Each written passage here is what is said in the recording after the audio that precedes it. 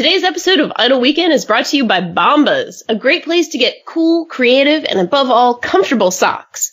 Go to getbombas.com/weekend to get 20% off your first order.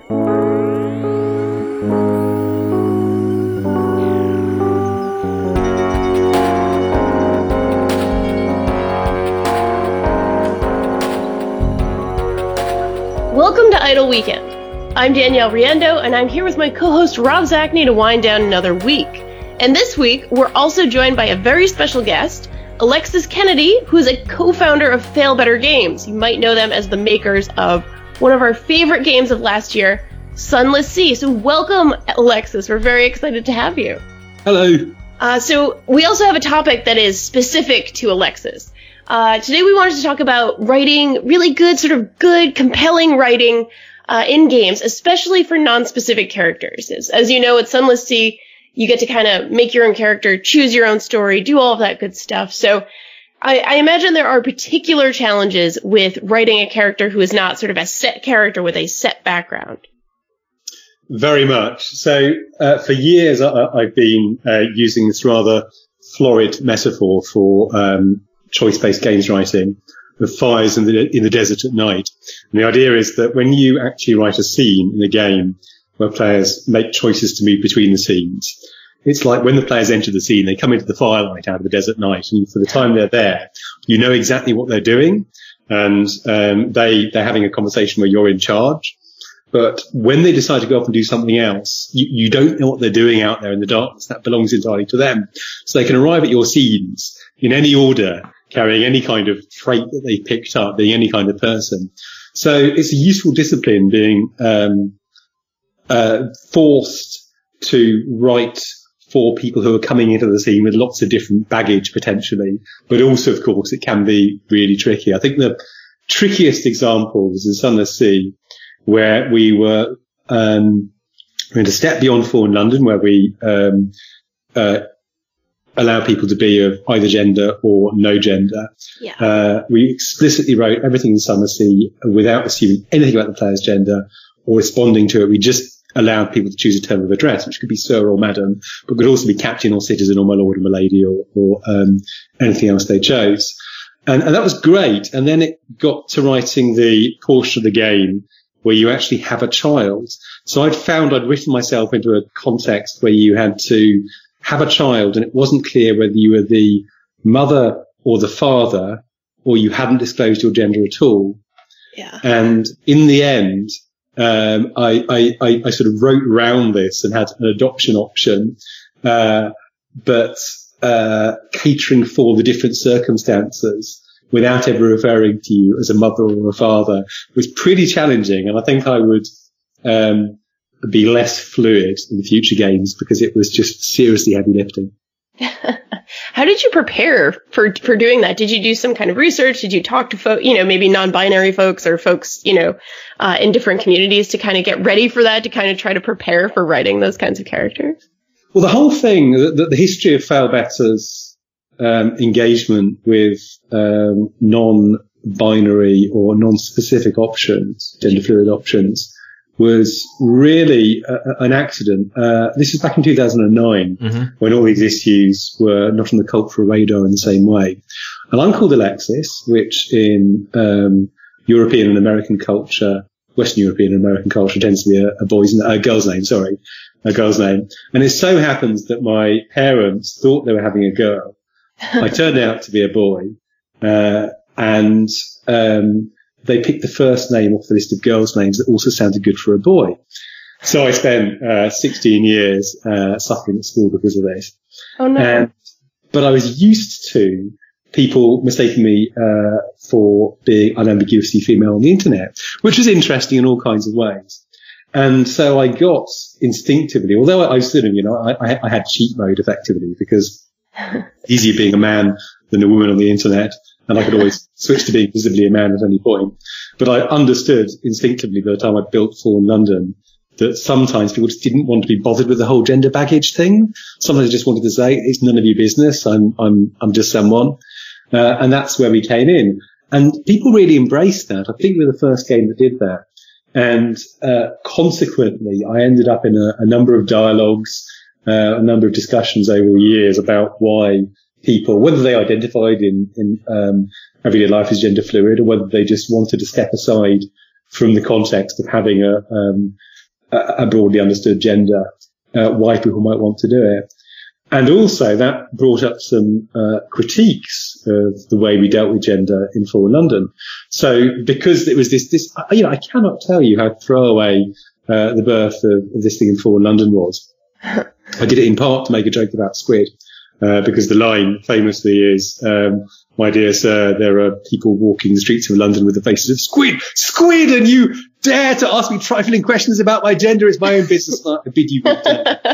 And so we did that, and then straight away we put people into a character selection screen where you get to choose. If you've chosen male, you choose a bunch of sort of male identifying looking profile silhouettes, and if you've chosen female, you choose a bunch of silhouettes which look sort of female coded. And if you've chosen neither, Paul, my co-founder and the art director, now the CEO, did a number he really struggled to find silhouettes that didn't look obviously either male or female. A lot of them ended up being people with tentacles, people who look like zombies, which some of our non-binary identifying players weren't impressed by. So for Sunless Sea, and I believe this is what is now the case in Fallen London 2, you choose a gender, and then you get a bunch of relevantly coded looking profiles sort of suggested to you. But if you want to choose a silhouette that codes differently, then you can do that, and that's not a problem. So we learned as we went, and still this is complex territory. So, for example, in Sunless Sea, there's a character who every time I refer to them, I say he, or is it her, he or is it she, or her, or is it him?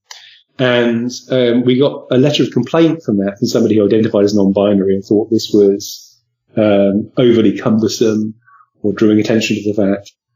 And as it happened, the character in question was a Kickstarter backer character. This is one of the Kickstarter bed rewards he did. And the person who asked us to put the character in the game identified as non-binary online and asked us to make the character non-binary, and was happy with my treatment and actually wrote in to point out a couple of places where I hadn't been consistent with it. So all of us are finding our way through this. And I think there is a software development adage, Postel's law, which says the liberal in what you accept and conservative in what you produce. I think that's the rule, is to be careful, but also to be tolerant, whichever side of the developer-player divide you're on. So I think something I find particularly fascinating about this approach is that in general, when I talk about my preferences for narrative-driven games, I actually want things to be very specific. This is, I think, one reason why on this show we tend to be a little bit obsessed with The Witcher, and why I'm sort of obsessed with The Witcher is that, Geralt is a very set character, and you can sort of tweak what that character does and represents, but nevertheless, he's kind of his own thing, and you can only project so much onto him because everything about Geralt is kind of set in stone, and it's not really under your control. And that also means you can create a game where Geralt has very specific or unique relationships to him. And in general, I've always thought that's kind of the only way to do it, right? Because if you're writing around all this missing information about a character, it would seem like you'd have to deal with vague generalities, that you could never tell anything personal about a character where you don't sort of control all this backstory, all these things about this character. And what I found interesting about Fallen London and Sunless Sea to an extent is that the stories often do still feel personal. and unique and like, they are mine. And not in it doesn't feel like I'm reading sentences with a fill in the blank where the blank is still blank, where it's we sort of writing around all these gaps. And I'm sort of like curious how you overcome that, right? Because you can't make these statements, these definitive statements about like, what your player characters have been through or what they're bringing to the table. And yet it doesn't feel like, the world is lacking in character or depth or detail. So I think you're absolutely right about the problems of a story feeling personal when it has. There's an acronym I can never remember that's very common in interactive fiction circles for a sort of genderless, non-specific amnesiac person with no particular character. It's hard to tell a personal story then, but one of the things that good art does, and I'm using art in the not having an internet argument about the games or art sense, there's any general creative endeavor. What good art does is it appeals to human universals or near universals. So not many things are really universal. I was watching Kubo and the Three Strings with my kid yesterday, and there is, without spoilers, a pretty substantial plot line about eyes and the role they occupy in human identity and consciousness. And of course, not everybody has functioning eyes. But I don't think that, it is still a very common human trait to have eyes. And if you make people think about that, then they'll have a personal reaction to it. The same thing, Kubo also deals with parentage and family, and not everybody has a mother or a father, but it's a very common thing. So it's things I can identify with, and even people who don't, it's such a common part of the human experience that it speaks to something personal. So in Sunless Sea, for example, the kind of core quest is seeking your father's bones, and so this is quite personal, because my father actually died at sea when I was quite young. But everybody understands death. Everybody annoyingly dies, and everybody understands something about what it is to have somebody in your life who you lose, or what a relationship between a child and a parent is. So when you address those universal things and those common themes, that's a way into building things that feel personal. And basically, my other half actually sort of poked me in the ribs a few months ago and said, AK, is everything you write about death? And I said, well, actually kind of yes. And if you look at Fortnite, if you look at Sunless Sea, if you look at basically everything I've done, that's the theme. And that's pretty universal. I remember somebody once saying, you got to decide which drum you beat in fiction. It's either sex or it's death. The thing about death is that not everybody has sex. Everybody does die. Speaking of that, is it okay to talk about your current gig? Your new awesome. So yeah, speaking of sex and death, it sounds like you are now working at BioWare. One of the first. Tell us a little bit about that. How that came to be and how you're not quite yet, but okay. soon. Okay. So what I wanted to do when I left Faubeta was my own work and freelance work. Because the whole point of kind of taking time out from running a studio, I expect I'll found a studio in another year or two because, I have the bug, was to work on a variety of projects and learn as much as I can. And however much experimentation I do, and even if, all the games I make are successful, which I can't count on, then working on my own with a small number of people I've hired in is not going to be the same as working with other studios of completely different philosophies. Also, Jesus, BioWare, who wouldn't work BioWare?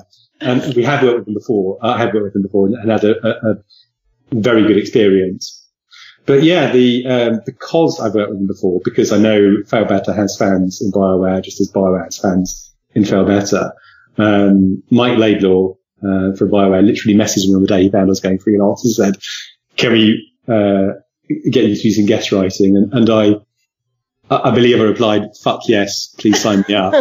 And then it took some months to work out the wrinkles because big companies.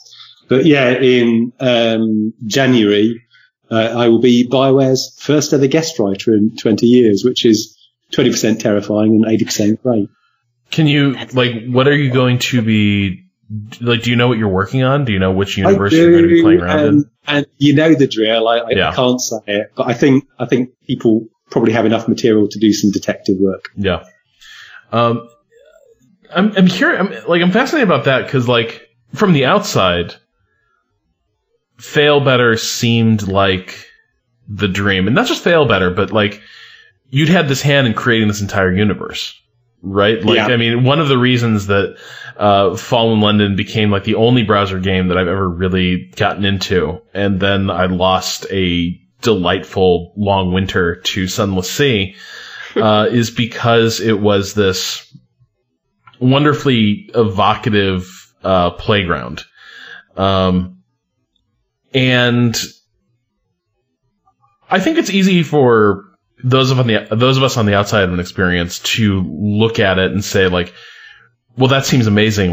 Why would you ever leave? But as someone who's done a bit of writing, himself and knows how tough it can be to sort of build a stable career in this field, I guess I'm curious, what the motivation is for walking away from a beloved, successful creation that you've got so much of yourself invested in. It's a very good question, and with a very straightforward answer, which is that the reason I got into the business and left a comfortable career in software development in the first place was that I wanted to write and make games. And Fail Better, by the time I left, was 16 people, and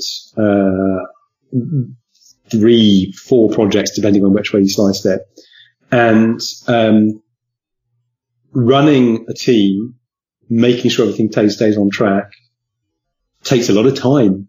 And this is especially true when it's the first business you've built, as Fail Better was, and it grew organically. So we didn't realize until I left.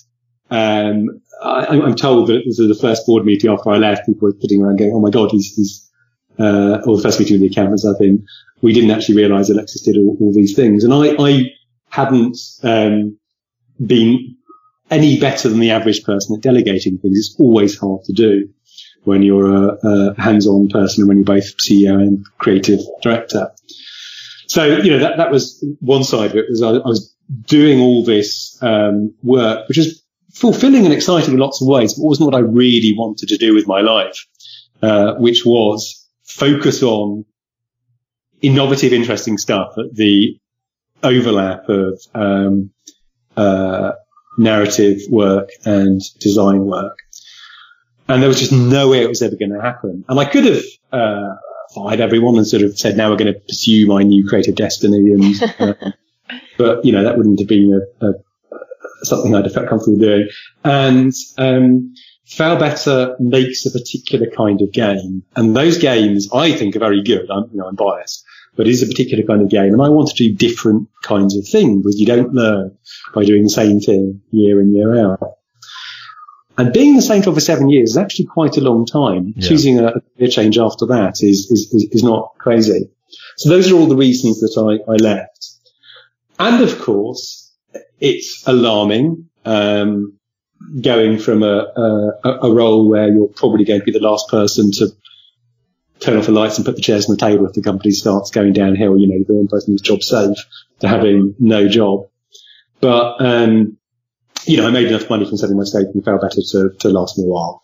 But more also, I think the very fact that I was prepared to walk away, having the credibility of having built a company and run a writing team and built a world like Fallen London, meant that people took me, there aren't many people in the writing biz with that particular set of credentials. There are a lot of people who are better at other things. If I were Naughty Dog, I wouldn't hire me to write high quality cinematic linear fiction. That's just not something I'm particularly good at. But for the particular kind of thing I do, I built up some credibility over the years. But I won't lie, it was frightening and heart-wrenching to walk away. On the other hand, I did it once before, so I feel much more confident that I know a lot more about founding and running a studio, and I'll do it better next time. Do you miss? I'm sure you miss the people you were working with and such, but I'm curious to what degree, like, do you mourn not working in the universe of Fallen London anymore, right? Or is it a relief to not have to be sort of a modern absurdist take on Victorian goth lit?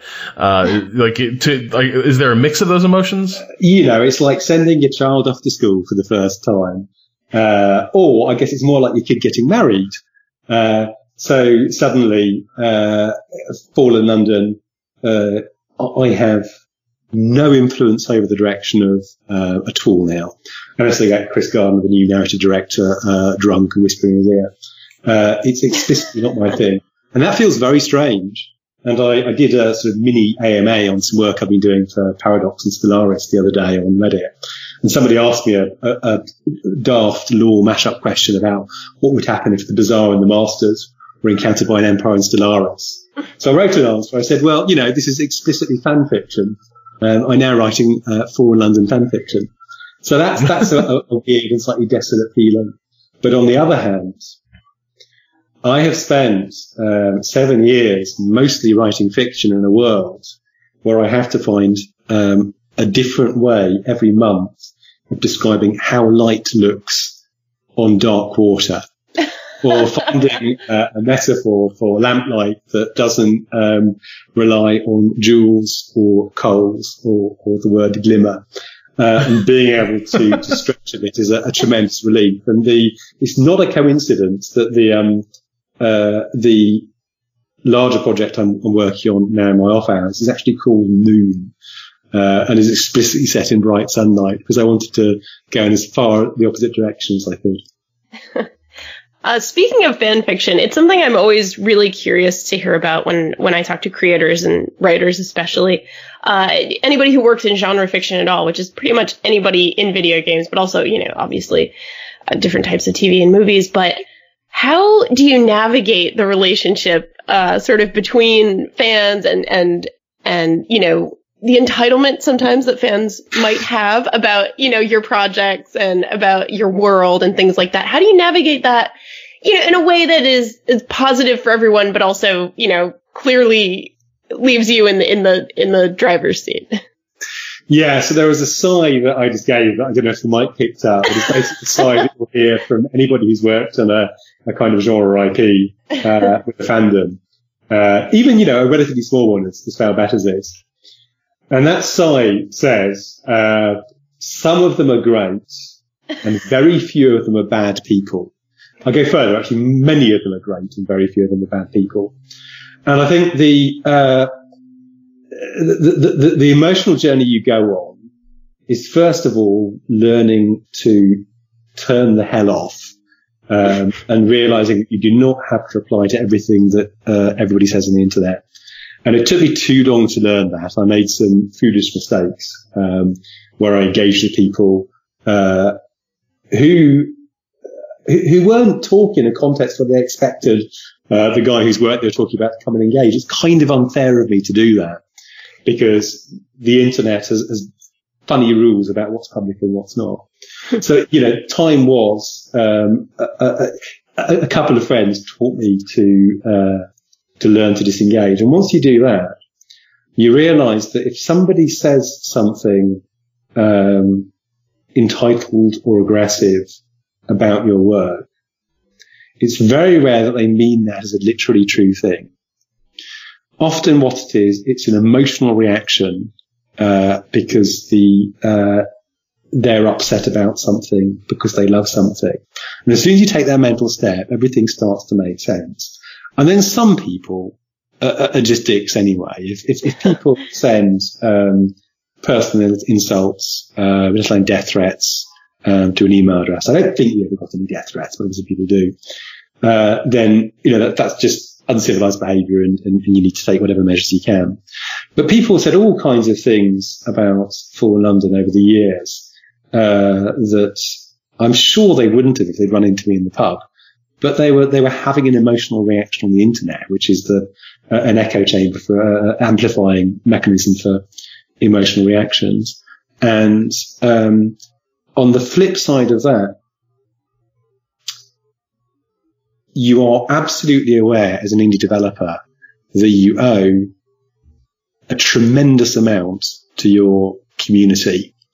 And, Sunless Sea happened because Fallen London never quite made enough to pay the bills in the old days.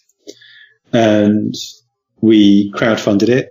And we had never quite made enough money to pay the bills in Fallen London, but we had built up a very loyal community who we treated pretty well and had treated us pretty well. And because of them, the company continues to exist, and 16 people are doing jobs that they love they wouldn't have done otherwise. Now, it's not a one-way street. Those people have got entertainment they love in return. And we had emails. I had a response the other day on Reddit from people who've actually got through dark places of their lives playing our game. But at the same time, the community is everything. You're making games for people. You're not talking to yourself. And the fact that a small number of people occasionally kick off, as against the overwhelming enthusiasm and positivity, sometimes nuance of the rest of the community. If you focus on realizing it's all an emotional reaction, then that helps a lot. That sounds very wise. That also seems like a skill that will be, ever helpful, especially maybe at BioWare. Yeah. I just speak off the cuff. I think BioWare gets an unbelievably unfair amount of flack. I don't think every game BioWare has ever made has been great.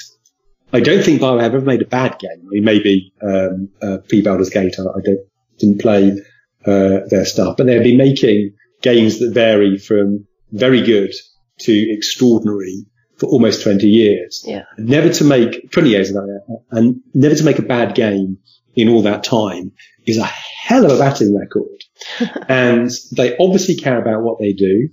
And we were talking about diversity a few minutes ago, gone above and beyond on that stuff. They've been well in advance of they've been well in advance of most other AAA developers. And the problem with doing that is nobody gets attention on the internet by saying Hitler was a bad person, right. or Activision a soulless vultures, a view which I do not endorse. But it's not the one that you do. What you do is if you say BioWare, who normally do great narrative work, and who are very good at dealing with issues of diversity and progressive politics, have failed in this one respect. Therefore, they're total losers and everyone should hate them, and the Mass Effect at the end was the worst thing ever. That gets attention. So, if another company had fallen short in some of the ways that BioWare has occasionally fallen short, or had done things that I don't think fell short, that people disagree with, they wouldn't have got the kind of shit that BioWare has. But because BioWare are BioWare, they get that shit. Yeah. Do you think part of that is also because people have personal relationships with a lot of BioWare franchises and characters in those universes that like does it hurt more does it feel more personal when BioWare missed the mark a little bit, right? Like if you're super invested in Dragon Age and a new Dragon Age comes out and it doesn't quite land for you and it doesn't pay off in the ways you were hoping. Mm-hmm. Like, do you think that accounts for some of it? That like it bothers you more because like it's not just a bad game, or not just a disappointing game. It's the realization that like something that you're really invested in will never get the denouement that you feel was worthy of it. Absolutely. So what BioWare games tend to do, and what a lot of other high-end CRPGs tend to do, Skyrim famously, for example, they give you a place to inhabit for a while, and it's really a sort of all-enveloping experience, and you feel like you have some sort of familiar context there that you return to. And I think, BioWare, more than the other big, great CRPG companies, Bethesda and Obsidian, and CD Projekt Red all spring to mind. They tend, I think CD Projekt Red also focuses on character, I guess. But both of them, but BioWare in particular, is always, as far back as Boo and Mint, had people who are delighted by the characters and feel they have some sort of relationship with the characters in the space in which they exist. I think the other thing that BioWare has been prone to do is provide homes for people. So the Normandy in Mass Effect, or the various residences you get in the Dragon Age games, those are places you go back to. So when it ends, you do feel a sense of grief. And I think one of the reasons people reacted to the ending of Mass Effect 3 the way they did is that whether you liked the way the ends were tied up or not, the ends were tied up. I think always going to be disappointed, whatever happened. So I think there's that. And I think the other thing with BioWare and with nerd culture in general, and I, use the term non-pejoratively, I'm an enthusiastic nerd. I saw somebody say on Twitter the other day, something that's really smart, and I wish I could remember who it was. It's that you're not looking for, more Star Wars and Batman material. You're looking for material that makes you feel the way you did when you first came across Star Wars or Batman. And I think a lot of people, are not looking for, necessarily the next game in a particular franchise. They're looking for the way the first game in that franchise made them feel. And you can't. You moved on. You're 5 years, 10 years, 20 years older. Your experience is going to be different. Even if it's just as good, even if it's better, it's always going to be a little disappointing. And humans are not generally good at realizing how much they've changed because, the world changes. You're your constant point. So people are always looking for disappointment. And I think the more of a personal connection you have with the franchise, the more likely you are to be disappointed by it. And then, of course, some giant multimedia conglomerates just systematically rake the ground up from over the corpses of the franchises and process them repeatedly. But that's a different point. Yeah, I think the idea that nerds are always kind of chasing the dragon is very pertinent, and it makes a lot of sense. And yeah, I kind of like that as a metaphor as well.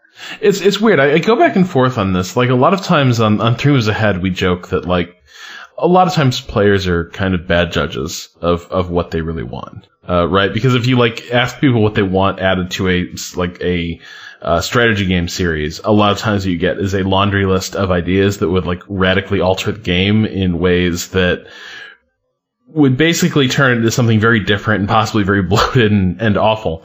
On the other hand, though, like, I don't know, I sometimes worry it's a little too easy to retreat into a sort of certainty that, the players just aren't really in touch with, players aren't in touch with what they really want, right? Like they think they want X and they didn't get it and they're angry, but really they don't understand where that desire is coming from. Like to an extent, yeah, people do chase what they first got out of Star Wars and Batman, or what they first got out of, Mass Effect or Dragon Age. But in a different way though, sometimes it feels like the trick doesn't evolve with the audience. You know what I mean? Like, I do. And I think, one of the adages which was very popular at Fail Better was a quote I've heard attributed to a bunch of people, Neil Gaiman, I think, among others, which is that your audience knows if something is wrong. They just don't know how to fix it. And that's the thing. There's no point saying to your audience, actually, I've given you diamonds. You just think it's land oysters. But if you're an audience then tells you what you need to do in order to fix it, the chances are they're wrong. Yeah. Because, they are basically employing you as a game maker or a writer, to give them something they can't make themselves. Otherwise they'd be making it themselves. So, learning to, tease out people's reactions to people's recommendations and training people to give actions rather than recommendations is a big part of game dev, especially the kind of open production community, inflected game dev that we did at Fail Better. And some of, we would, sometimes people would ask for things that we simply couldn't give them. And we'd have to explain every 6 months why we couldn't provide those things. Like Fallen London, it just isn't practical to package Fallen London up into a, play once, mobile game where you never have to wait for an action. Even if it was practical to do it, it wouldn't be economically worth doing it. And even if it were, then it would spoil the pacing of the game. And after a while, we taught the community to tell other members of the community that, and they understood how to explain it. On the other hand, there are a bunch of changes he made to Fallen London over the years, like the way the Exceptional Friendship worked, that were directly based on community input, because people weren't necessarily sure how things could be improved, and they could be improved. And we listened to them, the game got better. So I think absolutely it's up to people to decide whether or not to support a creative vision or not. And at times you simply have to say, well, it's my ship. And I say there's no iceberg there. I'm going to keep going. You don't want to steer a ship by democratic acclaim. But at the same time, if somebody's on the mast saying, I can definitely see something out there in the darkness, then you want to listen to what they're saying.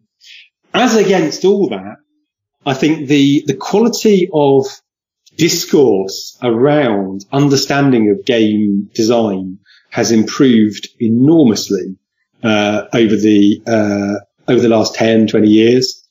And a lot of players are really smart, and a lot of them are pretty good at a sort of intelligent amateur criticism. I mean, amateur in the unpaid sense, not in the derogatory sense. Yeah. So a lot of Steam communities are obviously pits of screaming eyes, from which the pin is the damned should never escape.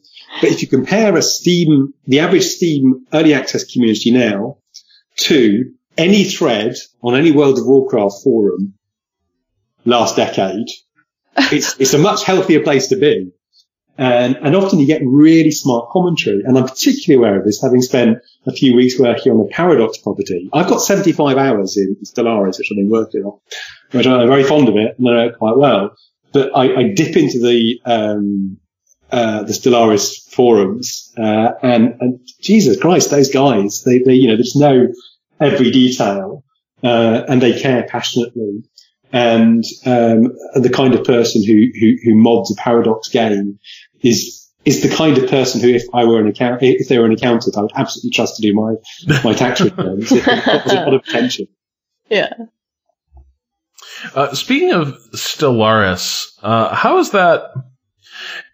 Like, talk to me about the differences between that sort of writing and quest creation as opposed to stuff like Sunless Sea, like Fallen London, because Stellaris is a huge game, and no matter what you do, narrative is always going to be an occasional port of call, right? In the midst of a much wider ocean of experience.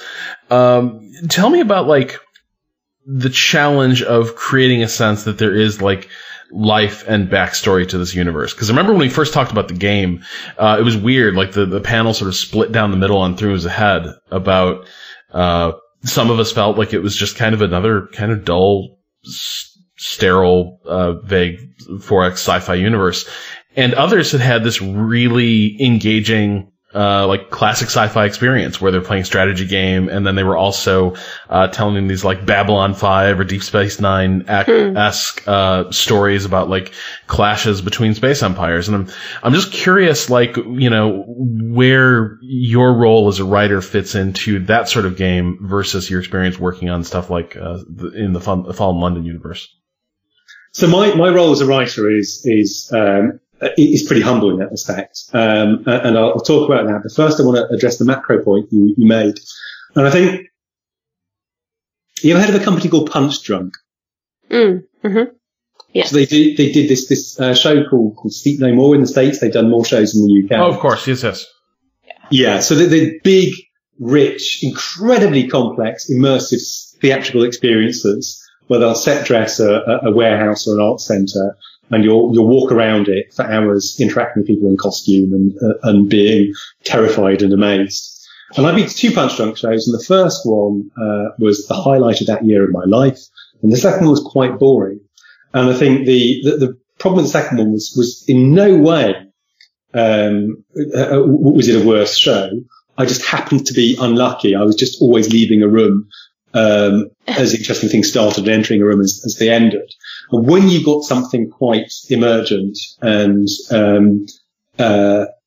when you've got lots of things going on, and in Stellaris, I know it's possible for other empires to discover events and make the events happen before you do, which is I think something they're changing in subsequent patches.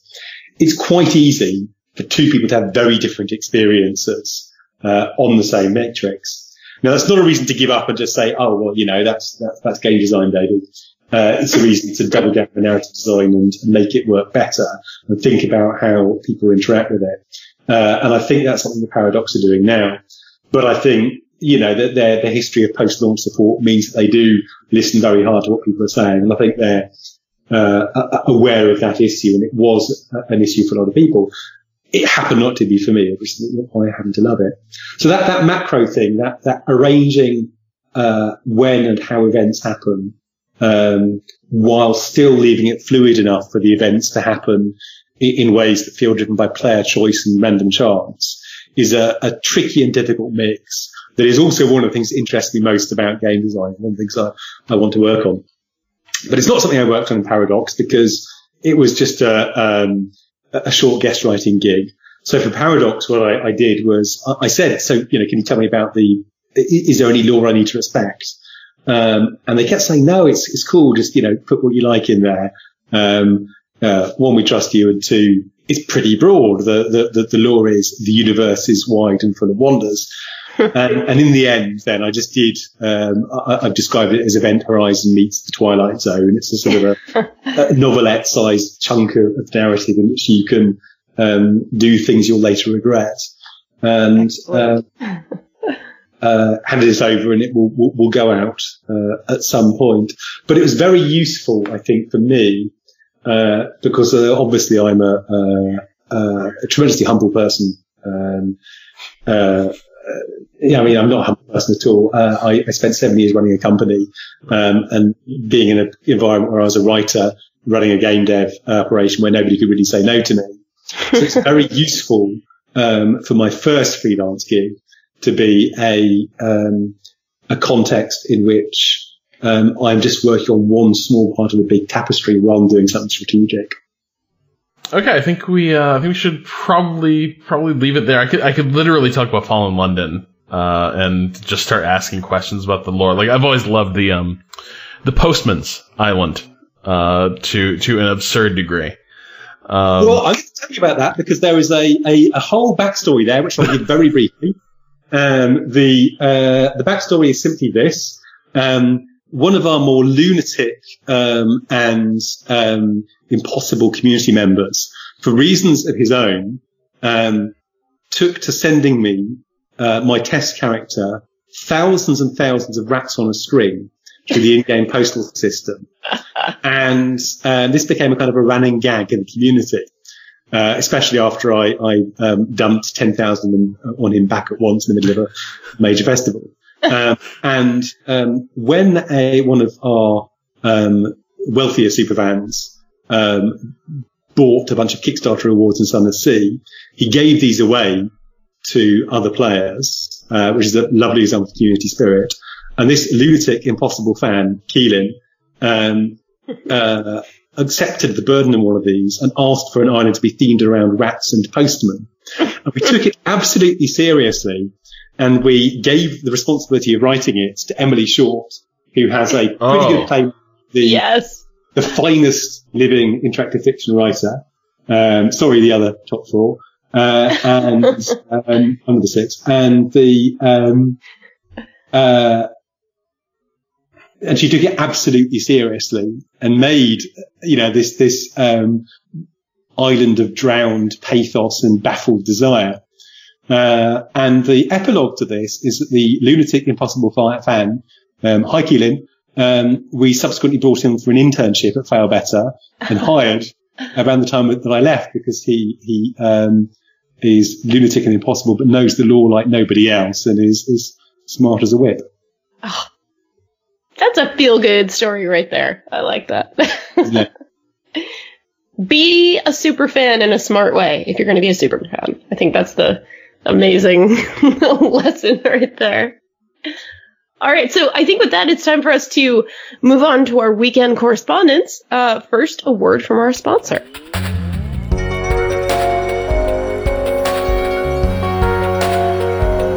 Danielle, if you know me, you know I'm passionate about footwear. Do I ever? I just got some really great hiking shoes and took them out to Blue Hills Reservation the other day and was tackling trails that were way beyond me the last time I was back in Boston. But you know what really elevated the experience? From the merely fun to what I can only describe as sublime. Was it your sock? It was! It was! We put time and thought into picking out shoes, but then we half-ass our sock selection and just get whatever is cheap at the mall. I spent years just wearing just basically cotton pieces of garbage. It can be so much better than that. And a good place to learn just how much better it can get is at getbombas.com/weekend. Bombas offers a great selection of socks in different styles, colors, and patterns. But more than that, Danielle, it's the little details. The reinforced footbed so you can shrug off those hard miles climbing hills or running city streets, as I know you do. Or the Invisito, which gives you a good, close fit without that obnoxious seam running across the front of your big toe. Do you ever obsess over that, by the way? You ever, once you find it with your toe, can you ever stop flicking it with your toenail? Because, that's my Achilles heels, an obnoxiously punny way to put it. But, man, if that's how the shoe fits over the sock and that seam is right there, I just worry about it, the entire day until I lose my mind. I do that, and I pick away at it, and then it, destroys the sock. But then you keep wearing it because you don't really replace your sock because you're an idiot and you haven't gone to getbombas.com/weekend. So you just keep wearing the sock with the hole in it, and it's strangling your toe, and it's just terrible. Don't let that happen to you. And there's a reason to feel good about it too, not just your feet feeling good, but you can feel good, because every time you buy a pair of socks from Bombas, they donate a specially crafted high durability pair to a homeless shelter. So not only are you doing your feet a solid, you're doing somebody else's feet a solid as well. So go to getbombas.com/weekend for 20% off your first order and get the perfect socks for your feet and your friends' feet.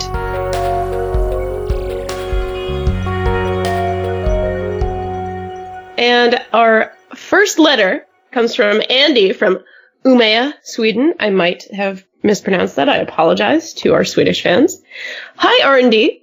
A couple of episodes ago, you discussed games that dug deep into your OCD side. And from what I gathered, you weren't sure if you walked away from those games feeling good, even though the systems were fun and addictive at first. I've got exactly the same problem when it comes to those kinds of games. Whether it's the addictive system of fusing demons in the Shin Megami Tensei games or the experience systems in the new Fire Emblem games, I can get crazy involved in these games and in the end feel pretty bad when I suddenly realize I've spent 3 hours grinding demons in Shin Megami Tensei 5 or 2 hours replaying the same mission in Fire Emblem Fates to maximize the progression of my characters. Lately, when I started playing Valkyria Chronicles and came to the screen where you get to choose your battalion, we were presented with a list of 30 or so characters, and some work well with others, but not with some, and everybody has some special ability. I just said, screw it, I know where this hole goes. Do you think that the responsibility lies with the developers for making these kinds of systems, or with the player for exposing themselves to them, knowing full well the grief if they indulge in them? Andy from Umeå, Sweden. I am fascinated by this question of sort of where the guilt lies when you create something addictive, in the context of games. And I've always sort of been more wary of, the sort of play to win or whatever, free to win, free to play kind of things that happen in a lot of mobile games. But I also wonder if that's just sort of a general gamer distaste for that kind of game, as opposed to, a quote unquote, a paid video game that is addictive because it's supposed to be addictive and you're supposed to have fun. You're supposed to be there and happy and enjoying yourself with it. Like, how much is it an addictive proposition versus like a piece of entertainment that you value and you feel good about? So yeah, I kind of struggle with this one.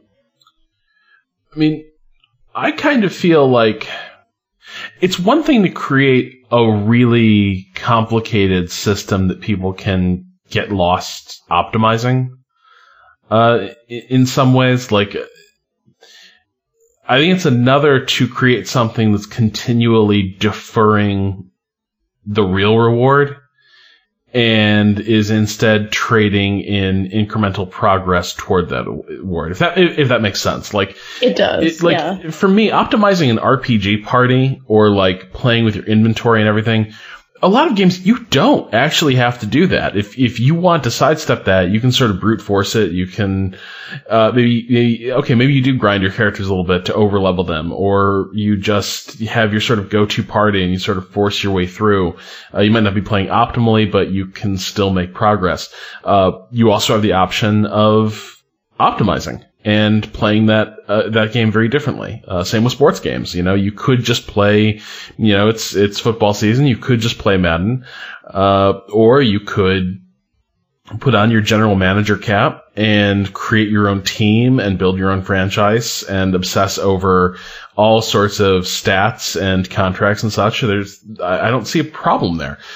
Where I start to really worry is where the player isn't indulging in these systems because they just enjoy playing with those systems and tweaking those values and getting the most out of it. But it is instead all in the service of, well, if you just play with the system a little more, trust me, something good is just over the horizon. But first, you need to spend a little more time, shifting these values around, and then you're going to get, well, maybe you won't get the thing, but you get a step closer to the thing, and you'll have some more numbers to push around.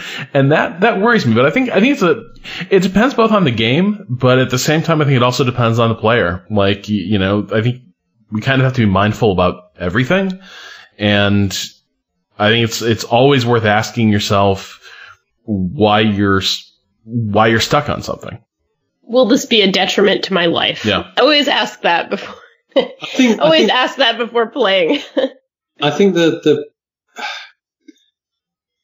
so for me, I want to say games don't kill people, people kill people. I think if you make a reasonably good game, somebody will find it addictive. But that doesn't mean that any design behavior, no matter how abusive, is appropriate. I think that if you are making a very addictive game that adds value to somebody's life, I mean, FTL springs to mind. I've sunk God knows how many hours into FTL. But frustrating though it is, I do feel that it's been interesting experience every time. But if it's a sort of, empty calories Skinner box, then, you want to take a look at your life and what you're adding to other people's lives if you're making those things. And it's like food, right? So food is really addictive. The withdrawal symptoms from food are terrible. If you stop eating, I understand you die. But, and some food is wonderful and it enriches people's lives. But at the same time, if what you are doing is making deliberately empty calorie heavy stuff with perfectly optimized mouthfeel, that doesn't allow people to feel full, so they insist on another bag of it the moment they've stopped, then again, probably there's something hinky going on there. I think it gets really tricky when one person's Skinner box is another's delightful hobby. It's so difficult to draw that. I always feel like I'm sort of being snobbish, right? When you look at someone who's like gotten really sucked into what appears to be like a mediocre mobile game. And it's like, oh, silly person! Like, don't you understand what these companies are doing to you? Don't you understand the ways you're being manipulated? Well, off to play some more Total Warhammer. Yeah, I think the other thing is people learn, right? So this is the reason that Zynga is no longer dominating the landscape, is that actually people are not fundamentally stupid, and if you keep putting the same stuff in front of them, using the same empty mechanisms, they catch on. A lot of the more successful social games companies now are talking in terms of regulars rather than whales. They're talking in terms of actually trying to create gameplay and elder games and all the rest of it. All right, our next email comes from Anthony from Michigan. Hello, Weekenders. After opening and closing Stardew Valley several times this weekend without actually playing it, I've come to the realization why. I'm afraid of burning out on this beautiful game that harkens back to the days of playing N64 in the basement. Besides the nostalgia factor, I do not want to become sick of the routine and the characters that inhabit that small town. This brings me to ask you the following question. Have you ever had a game that you loved so much, but refused to finish it for any reason? Oh, yes. Although, okay, this isn't a game, but this question is so near and dear to my little heart that I have to explain this. So, Farscape is my favorite. It's my favorite piece of entertainment. I'm concerned about where this is going, Danielle. Oh, you're gonna be very mad with me. It is my favorite thing. It is my, game, TV show, movie, all of it. I truly love it. I love it more than most things that exist in reality.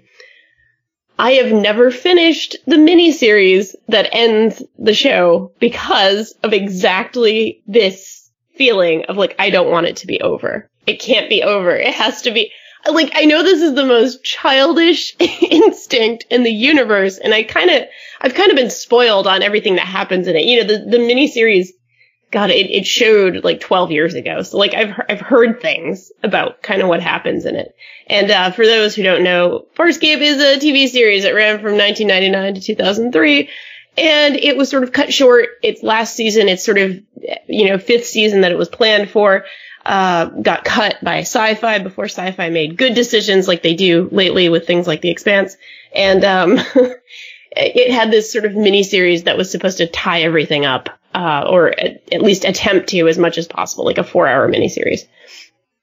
And yeah, I haven't finished it yet. I was going to. I had planned to do so on another rewatching of Farscape. Every few years, I go through the whole thing again. I watch all of the 88 episodes in order.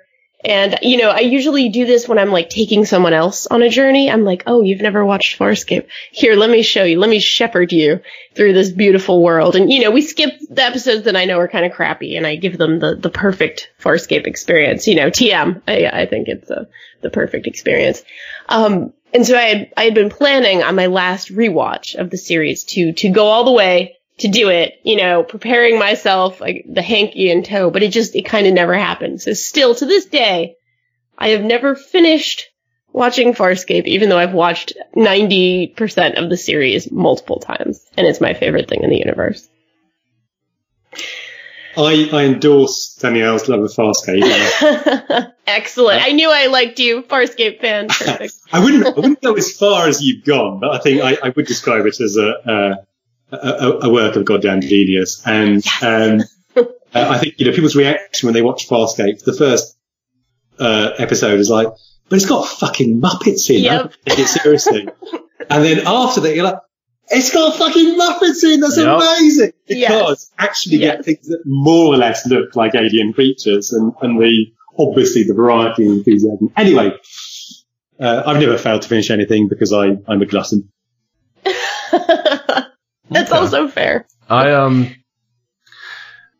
do this a lot, actually. So I really like Hamilton. Haven't brought myself to listen to the third act. Oh. I've gotten to, after there's a major death and he and his family have moved to, like northern Manhattan. They moved uptown. But it's like, I know what's coming, and I hesitate over it. I guess I tend to get really hung up on like, almost just like leaving characters in a good place and walking away. Yeah.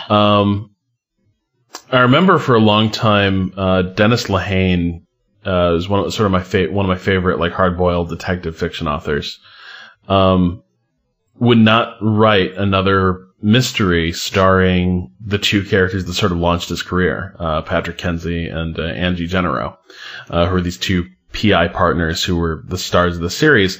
And the thing he said years later, after years of hiatus from those characters, was like he just couldn't bring himself to fuck up their lives again.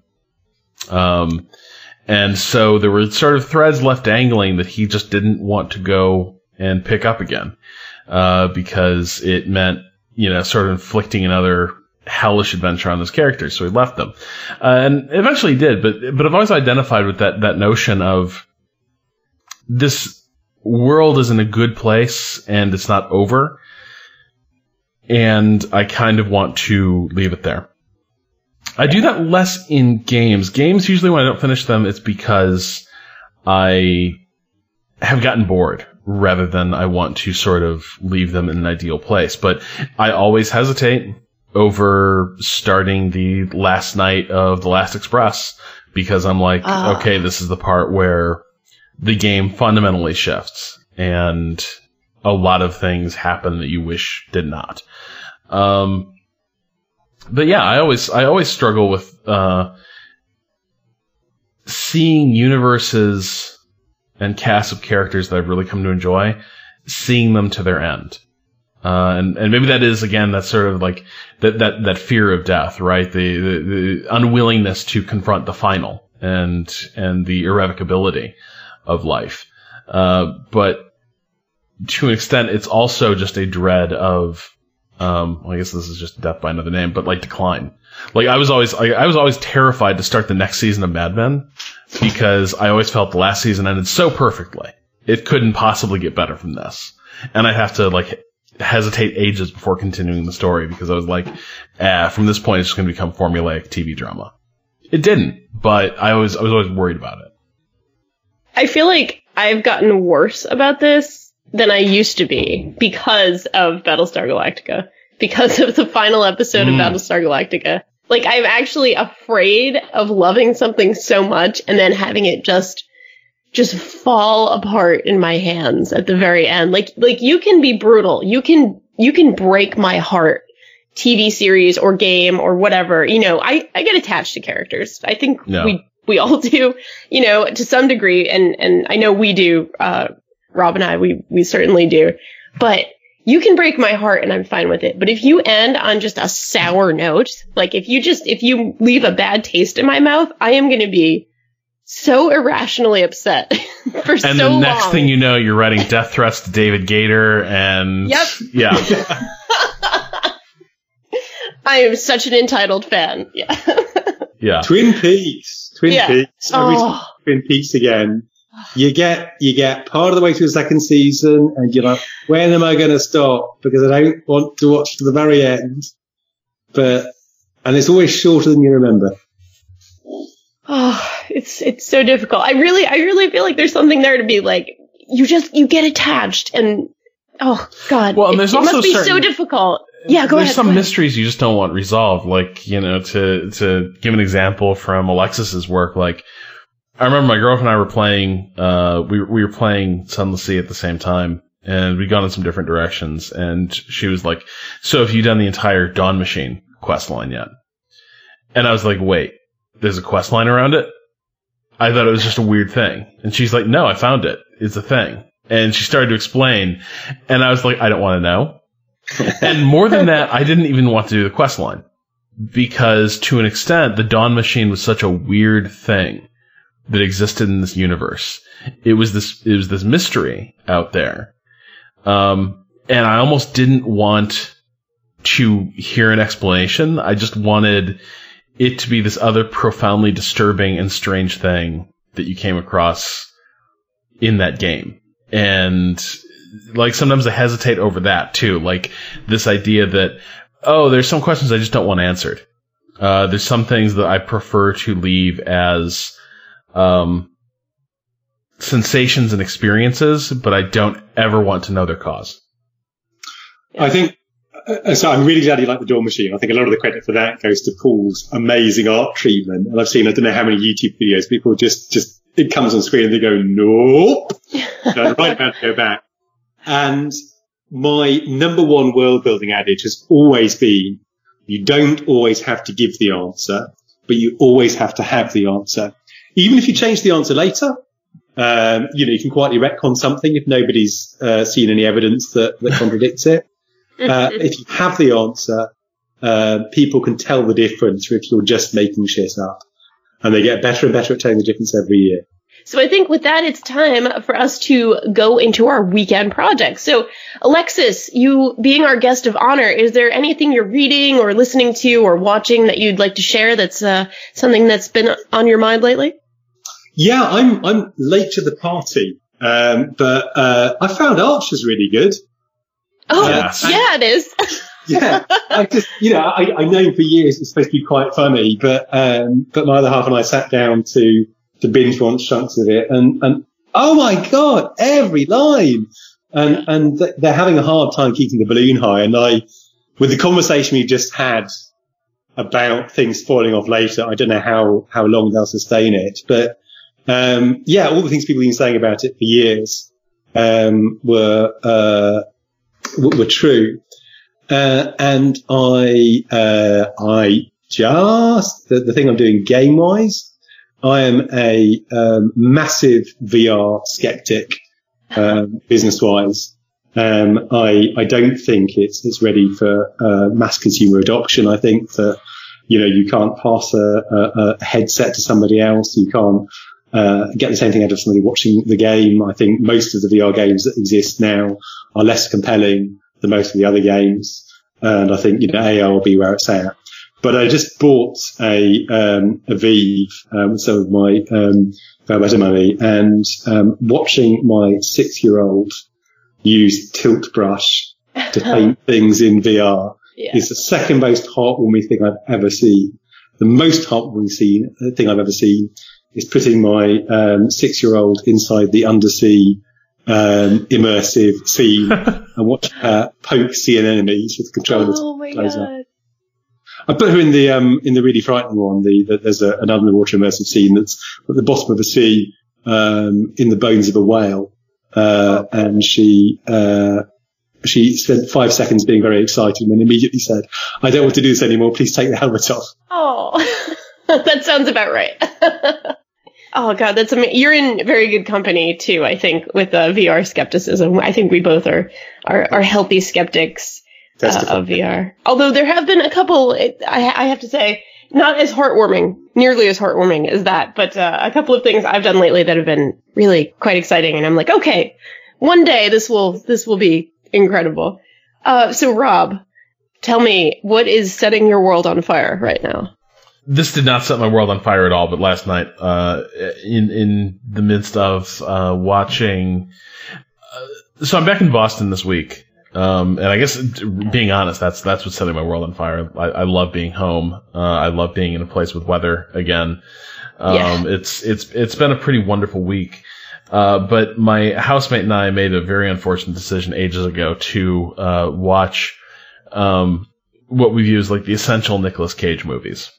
Of which there are many.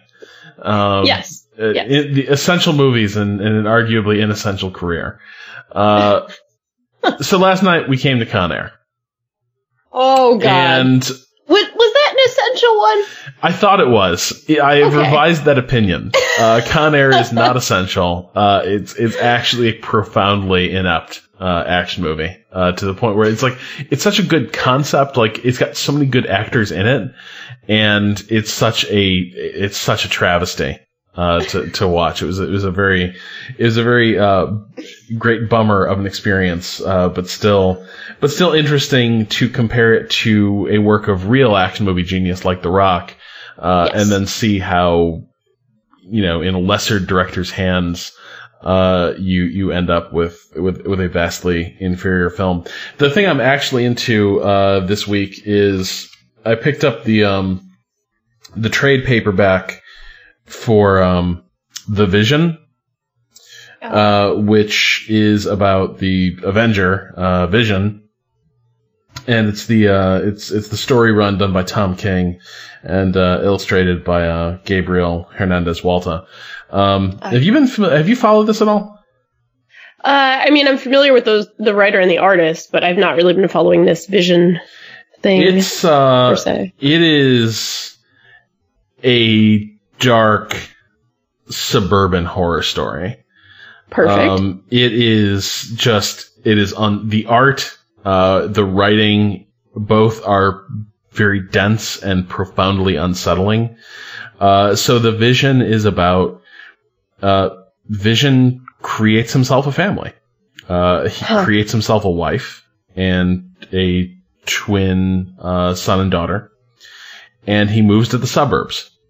And he just wants to be normal. He just wants to live a normal American life. But he's a robot, basically. He's sort of a magic robot. If you've seen the Avengers 2, that's basically his origin story. Yeah. He's an AI given form. And the entire thing is done with this omniscient narrator who knows what's going to happen. And so from like the second or third page, you know that profoundly awful things are going to happen. And disaster is going to follow this family and everyone they encounter.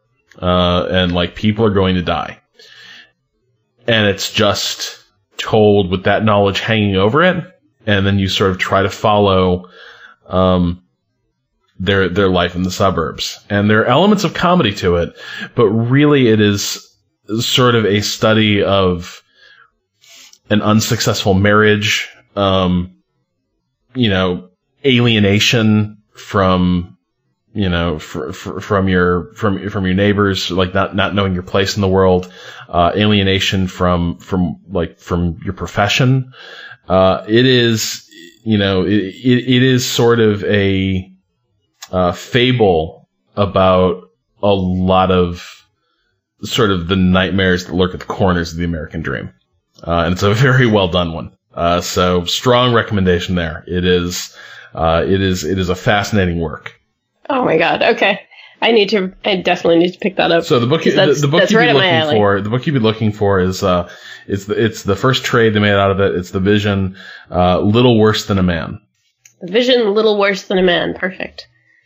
Okay. So I could tell you about this like really fascinating, historical book that I'm reading about the Chinese treasure fleets of the 1420s. Yeah. I could tell you about that. Okay. I could tell you about that.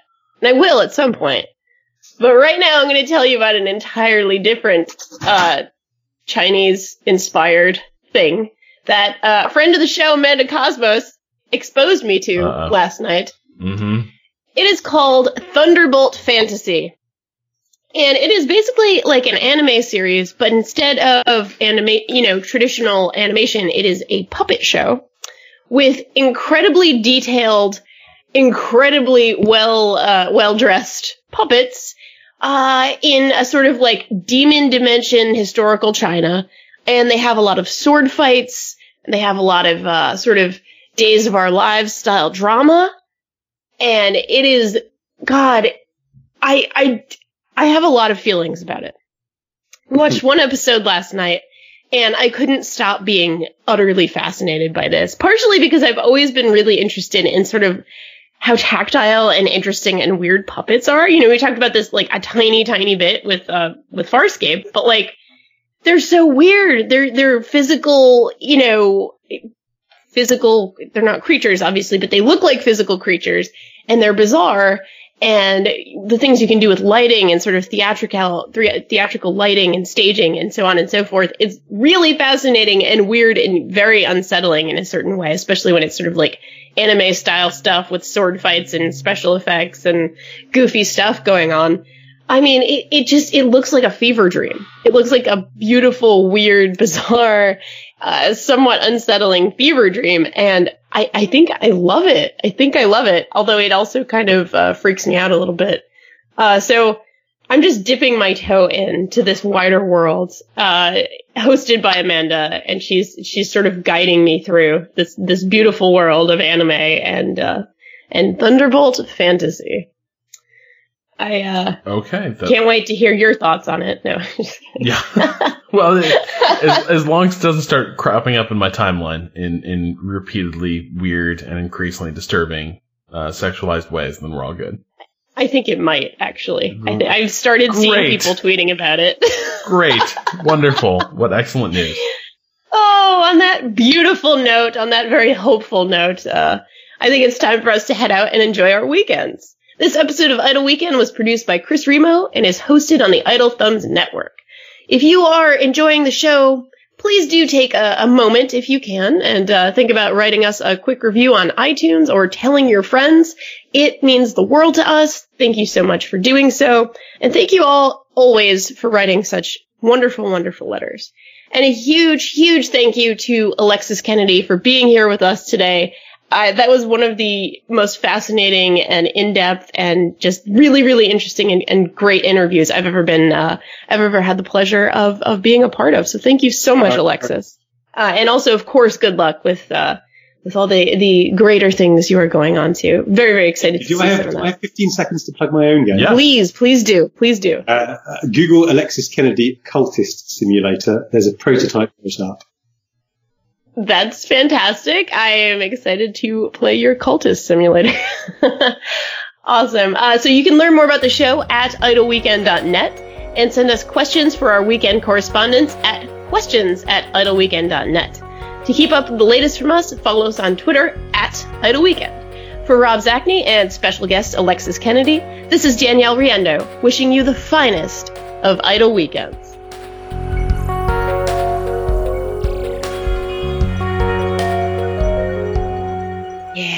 That was a good one. That was Alexis fun. Was amazing. Yes. He was incredible. Yes. Yeah. Was.